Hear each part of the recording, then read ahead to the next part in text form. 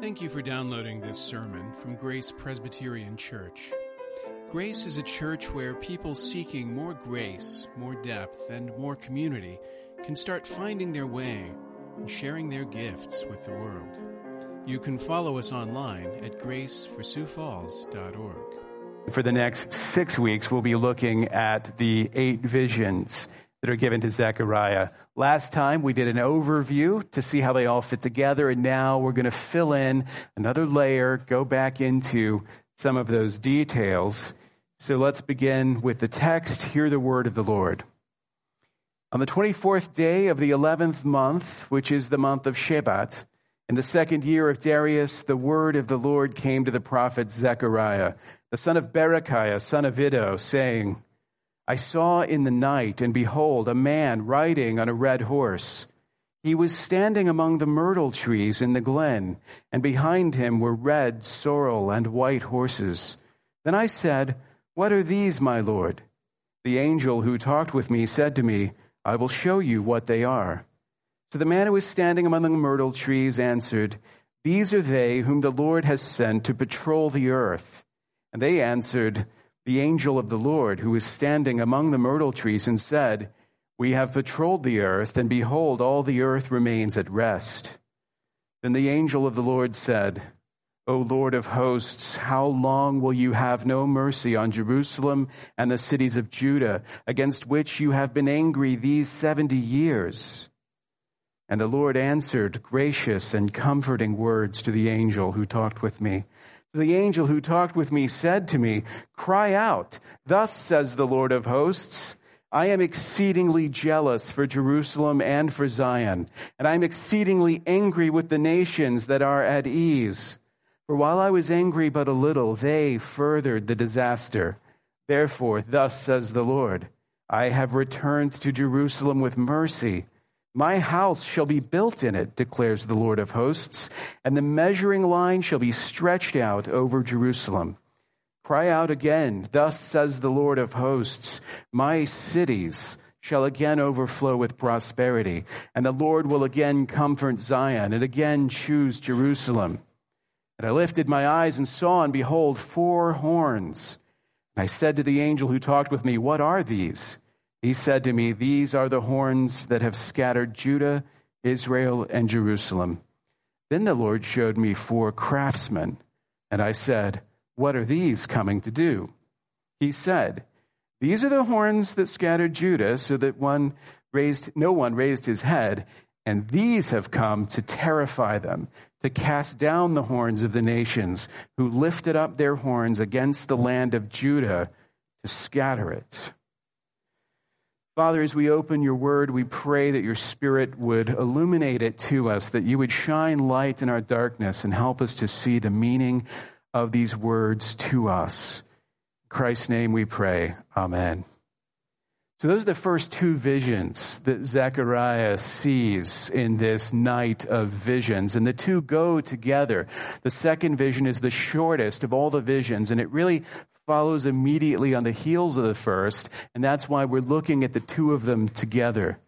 Now, I want you to imagine for a moment what it would have been like to be Zechariah on that night. You don't have to literally close your eyes, although you can if you want, and many people during my sermons do.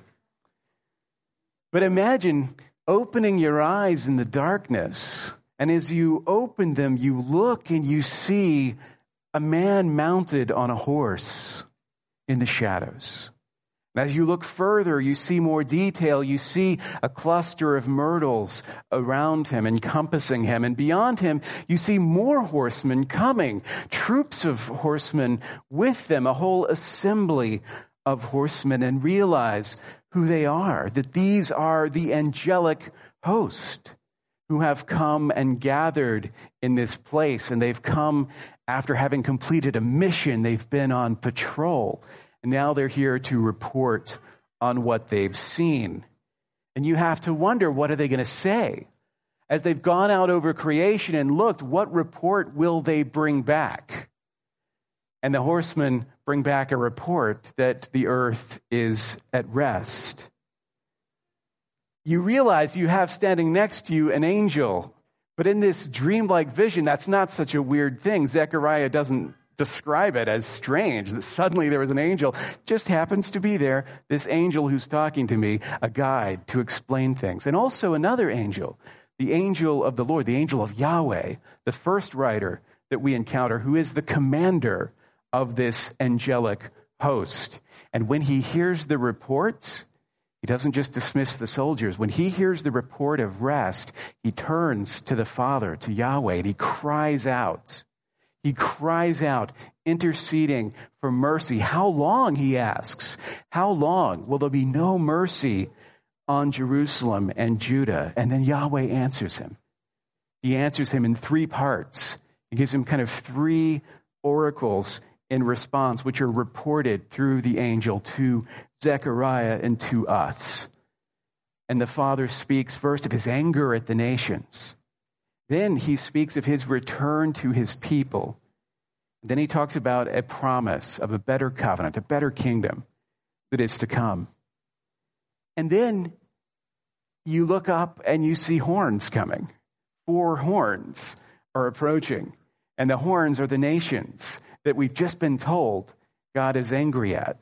And then there are 4 craftsmen who come along to undermine those horns, to undermine those nations. They come as instruments of God's anger to punish those that God is angry about. Those are the first 2 visions that Zechariah sees. And if you stop there for a moment and just process what has been seen, what you've witnessed, I mean, what would you come away with when you come out of that dream, that vision?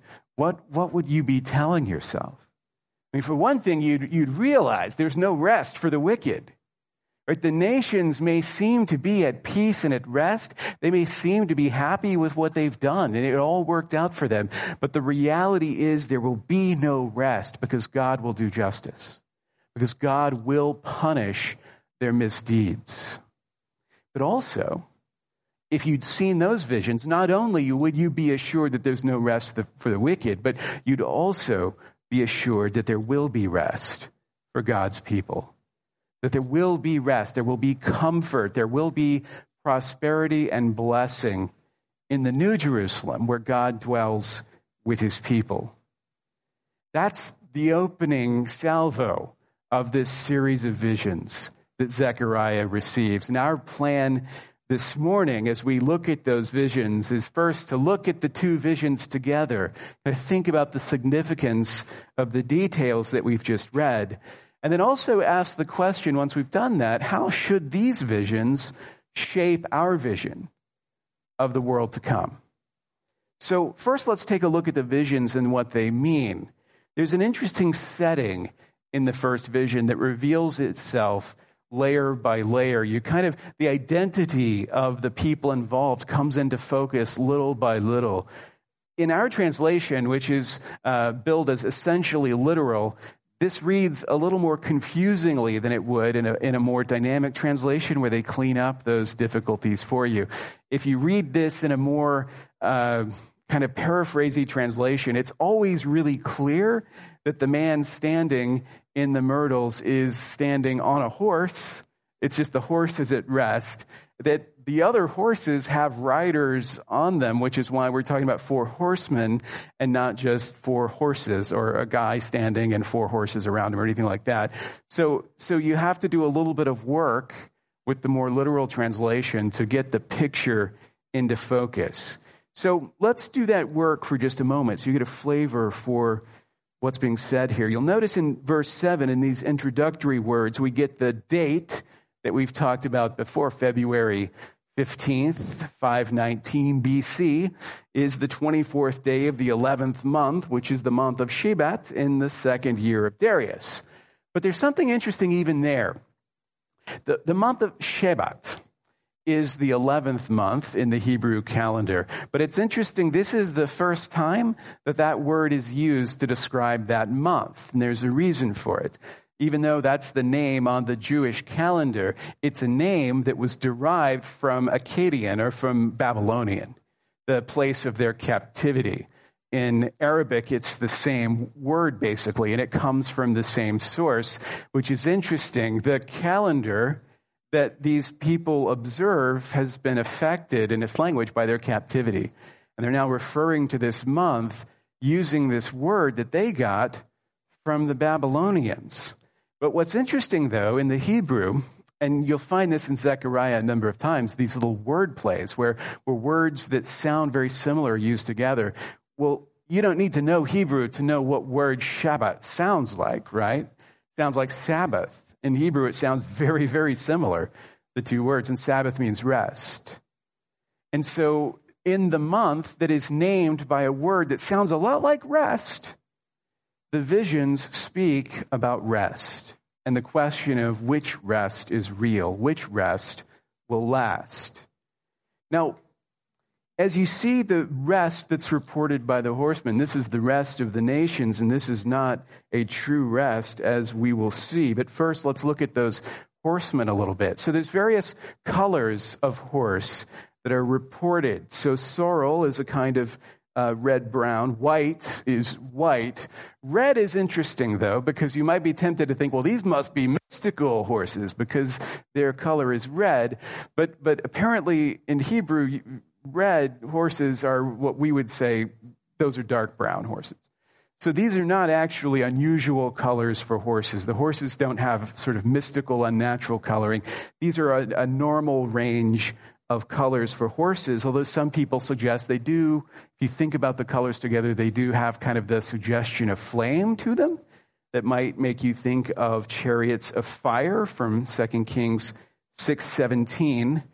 Commentators also point out that when you see this reference to horses, instead of thinking of individual horses, you might think of troops of horses. So the idea is that this is a host that is gathered. It's not just a group of horsemen. It's a group of horsemen who represent the angelic host as well. So why 4? Why are there 4 horsemen?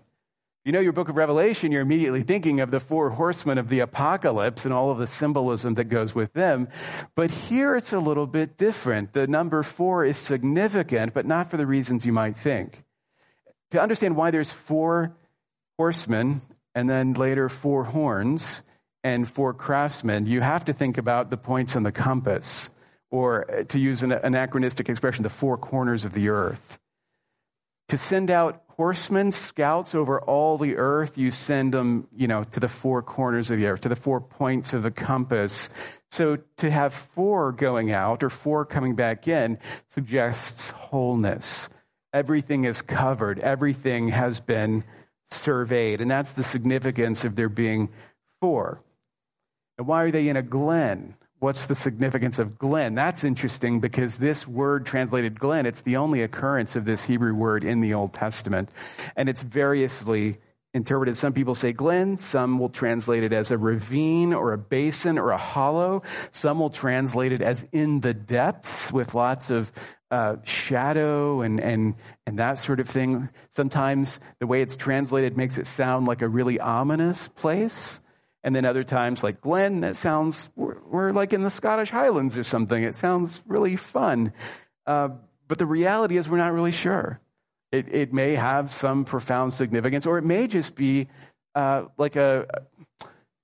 to conjure the idea of the Kidron Valley outside of Jerusalem, kind of a depression there near Jerusalem, which would be reinforced by the myrtles. So the myrtles, I didn't know this, but myrtles are actually shrubs that just look like trees. They're kind of horseman height. Myrtle is one of the woods that God commands or permits to be used in the Feast of Tabernacles. When you're building your tabernacle to live in for 7 days, one of the woods you can build it out of is myrtle. And so the myrtle has a symbolic meaning in Scripture. It's often used in passages that are meant to describe the messianic age that is to come, the fertility, the luxuriance of the messianic age. It's an evergreen, so it's always, in season. One commentator calls the myrtles the paradise trees in the wilderness. If you think about that, you think about tabernacling in a kind of glen, it would make sense to think of this as a sort of representation of Jerusalem and its environment. something like that, only you're seeing it from the perspective of heavenly hosts rather than the physical buildings we're accustomed to. And we could go on and on with these sort of speculations about what the various symbols mean. But what's interesting is that when Zechariah asks the angel the meaning of everything, the angel doesn't do this. The angel doesn't say, well, here's what you need to know about the colors of the horses, and here's what you need to know about myrtles and why we chose myrtles, not pines, for this vision, that sort of thing. It's deeply symbolic. Let me explain. That's not the approach of the angel. The angel gives him kind of an essential vision, an essential explanation. So one commentary, not the one I've recommended, but a different one that I'll mention later on down the line, says that we can learn from the angel's example. It says it must be understood that here Zechariah is giving the essential message of the vision, sheds no light at all on the significance of the various colors of horse or the particular variety of tree, and that suggests these details are not important. They're not essential to understanding the vision. So we stand back and inquire after the clear import of each vision as a whole rather than seeking significance in every minor detail. And that's going to be our approach as well. I'm going to recommend to you some resources where if you really want to get into speculation about what everything could mean, where you can find good speculation about those things. But for the most part, I don't want to lose the forest for the trees, so to speak. I want to be sure that we get the import of what's happening here. And to do that, we have to really look at the action that takes place in the vision. So first, there's a report from the horsemen. The horsemen say in verse 11, we have patrolled the earth, and behold, all the earth remains at rest. And once they do this, the angel of Yahweh speaks. And we recognize that this foremost of these horsemen is their commander. The angel of Yahweh is the messianic angel of the presence. And we talked about this last time, a pre-incarnate vision of Christ. Here we see him as the chief of the horsemen. That means he's the leader of the angelic host. It might remind you of another pre-incarnate appearance of Christ in a similar fashion. Right? If we go back to the book of Joshua, remember in Joshua chapter 5, as Joshua is preparing for his great battle at Jericho, and he's off on his own, he's confronted by someone, and he asks, are you on their side or our side? The guy replies, neither. I've come as the commander of the armies of the Lord of hosts. Same guy. This is the angel of Yahweh making an appearance here as well. And his task is the same here as it was in Joshua's day. He's here to bring God's judgment on the hostile powers of the world so that he can make a place for the kingdom of God's people, the kingdom of the saints. That's what he's doing here. But the way he does it is not through brute strength. The way he does it is through intercession. Right? He intercedes on behalf of the people. He says, O Lord of hosts, how long will you have no mercy on Jerusalem and the cities of Judah against which you have been angry these 70 years? So he intercedes just as Christ intercedes for us today. And we see that this intercession is an essential part of the messianic role. How long, he asks. And that question should remind you as well of the question of the saints in the book of Revelation in chapter 6, verse 10. They cry out. Their voices cry out, asking God, how long? And then God answers here. And as I said, he gives us three answers, three oracles. Now, the reason we divide them into three is because they're kind of introduced with this, thus says the Lord, or cry out and say this. So even though it comes in kind of one block of text, we have those markers that indicate there are divisions. So the first oracle is about Yahweh's wrath. It's about his anger at the nations. So the angel talked with me and said to me, cry out, thus says the Lord of hosts, I'm exceedingly jealous for Jerusalem and for Zion, and I'm exceedingly angry with the nations that are at ease. While I was angry but a little, they furthered the disaster. So God still loves his people.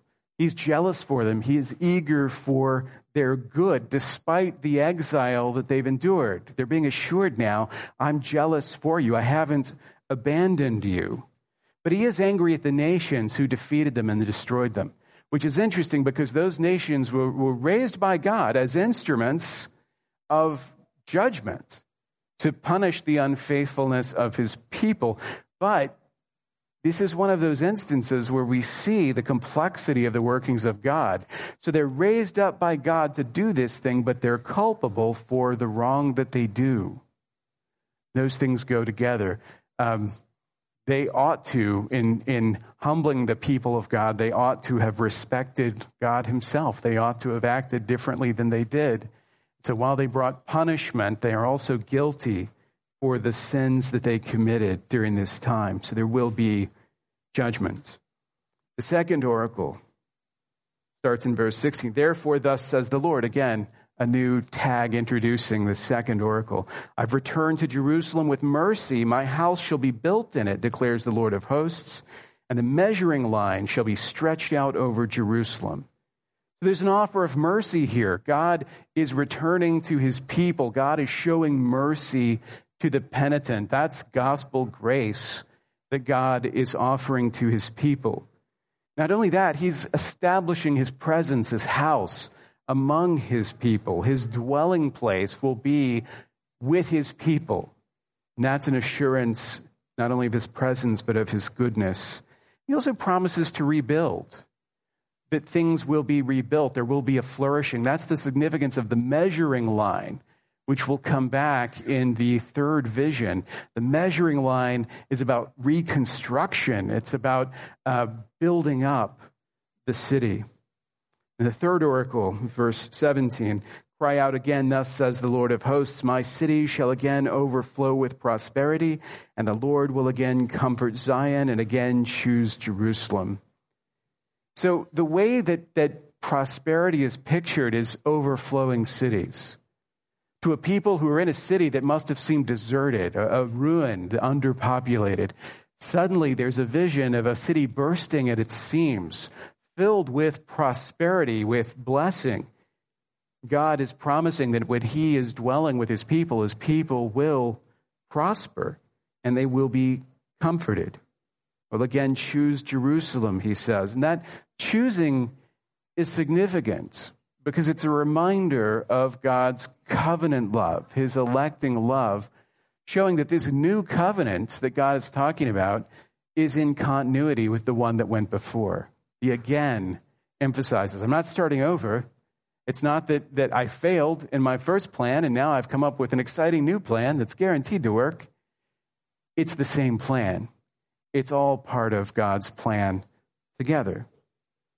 This opening vision, Meredith Kline says, is to be understood as a prophetic picture of the perfecting of the kingdom under the new covenant with its better promises and its better country.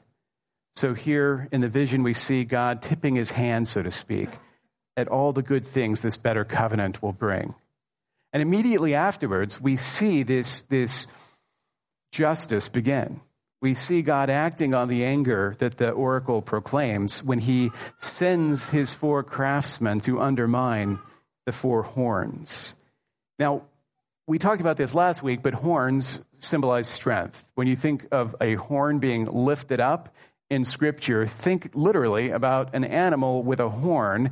You choose your animal. I think of rhinos, because rhinos, when they gore you, not firsthand experience, but I imagine the way it works is they kind of tuck down, and then they get that little curved horn in your guts, and then they lift up. They lift up their horns, and you are lifted up in the process by the strength of the animal.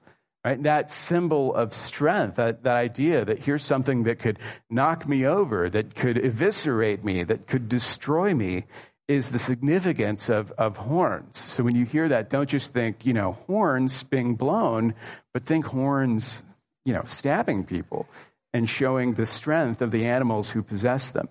Those are the nations. They're strong. The nations that overcame Israel are strong in human terms, and they are objects of God's anger. Now, again, there's 4 of them because this is an all-encompassing definition. You might think, shouldn't there just be 2? Shouldn't there be Assyria and Babylon? Isn't it too complicated to add more? But the point is, all of the nations that have stood up to and will stand up to, will defeat, destroy, attack the people of God are included in this vision. And the craftsmen, when they're sent, the significance of what craftsmen is, it's enough to undermine all of the horns. Like there's a craftsman for every horn. Now these craftsmen, sometimes the word is translated as blacksmiths, but you get the idea that they're builders. And that gives you an interesting sense of how evil is overcome. It's overcome here by building. It reminds me a little bit of siege warfare. Right? You're strong. You have these strong, thick walls. You think that you can escape destruction by hiding behind those walls. And then some craftsmen come along. Not soldiers necessarily. Maybe they're not carrying swords or anything like that. They've got tools. But they start building trenches, mines under your walls. They start building siege towers next to your walls. And pretty soon, your strength doesn't feel very strong because people are out building you. They're out creating you. They're undermining your strength through their creative work, through their contribution. Now, the implication here is this. Outside the favor of God, we are constantly being undermined, constantly being unraveled.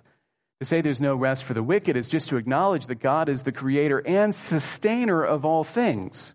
And when we are subject to God's wrath, it's as if there's forces working from within to tear us down, but to tear us down as punishment for our sins. There is truly nowhere to hide. So those are the visions. And how should those visions shape our vision of what's to come? There's some things undoubtedly that the people of Israel learned from these visions, but I think we can take lessons from them as well, lessons that we really need. First of all, simply put, God knows what's going on. God knows what's going on. In a vision where God sends his angelic host, his horsemen, over the world to gather intelligence, the implication is there's nothing happening that is outside the power of God. Nothing is beyond his knowledge or his control. God's power knows no boundaries. We don't see his hand. We don't always understand the way that he's working, but he's working. Now, we are often consumed by fear and anxiety because we don't know what's happening.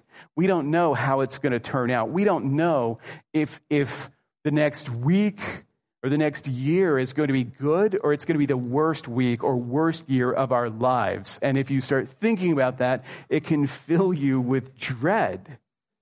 But God knows what is happening and is in control. We tell ourselves sometimes that there are evil forces at work against us, that bad people are controlling the circumstances of our lives. It is true that the circumstances of our lives are being controlled by a powerful interest, but that interest is God.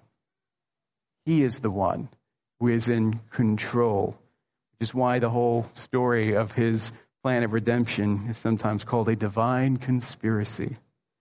Controlling hand is God's, and if he is in control, then our fear and our anxiety are not just pointless, but counterproductive. Because the energy that you spend on fear, on worry, for where the next paycheck will come from, for what's going to happen in the news, that sort of thing, that's energy that was not invested in the kingdom. That's energy that could have been used in order to glorify God and to extend the boundaries of his grace. But instead, it went into fear and anxiety because we were acting as if God doesn't know what's going on and isn't in control. So we need to learn that. We also need to learn, as the sermon title suggests, that there is no rest for the wicked. Despite the apparent peace of the nations, God will execute judgment. God will right wrong. True rest doesn't come with getting away with the bad things that you've done. True rest comes from God's favor, and God's judgment unravels us from the inside. There are plenty of people who do bad things and get away with it. Right? There are plenty of people who do bad things and get ahead as a result. And when you look at that, it's easy to think that there will be no reckoning, that there will be no judgment, that there's no reward for righteousness and no punishment for sin. You can, like the horseman, scan the world and say to yourself, well, it seems like they're all at rest. Seems like everything is going well for those who reject God. But that rest isn't real and it isn't final. It's more like a calm before the storm, because there is no rest for the wicked. If it's true, as the Apostle Paul quotes, that in him we live and move and have our being, then being apart from him is our undoing as human beings. Which is why the war inside you, the conflict, the struggle within is a call to repentance. And it's only then that you can rest. Another lesson here that comes from the angel of Yahweh is this: Jesus is your megaphone. Jesus is your megaphone. We don't talk enough about the intercessory role of Jesus, not only in his ministry on earth, but in his ministry now. But Jesus currently, right now, intercedes for you with the Father, which means that if you think that you're alone, that you have no one to take up your case, no one to represent you, no one to speak for you, the fact is you're wrong, because you have the commander of the hosts of the Lord making intercession for you, taking your name on his lips, testifying for you and urging good on your behalf. And if the angel of the messianic presence is crying out to God and saying, how long on your behalf, then you know that the sound of your name and your concerns is reverberating through heaven. Jesus is your megaphone. Jesus magnifies your name in the presence of the Father in a way very similar to the way we magnify his name here on earth. So yeah, you're never alone, but Christ's intercession means more than that. It means you're never unrepresented. You're never not spoken up for. You're never in a situation where there's no one to take your cause as his own, because that's what Jesus does on your behalf. And then the response from Yahweh should teach us something as well. Not just that Jesus cries out on our behalf, but that the Father hears the cry and he answers. He hears it and he answers, and he promises mercy. He promises you communion. He promises you restoration and blessing and comfort. All of the promises that Yahweh spoke through the prophets to his people of old, he speaks to you as well. These promises are for you. There is no rest for the wicked, but there is a rest that is to come for the children of Jerusalem.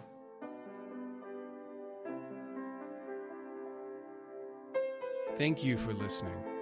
You can find more sermons from Grace and information about joining us for worship by visiting our website at graceforsiouxfalls.org. We also invite you to visit the iTunes store and subscribe to the Sermons of Grace podcast.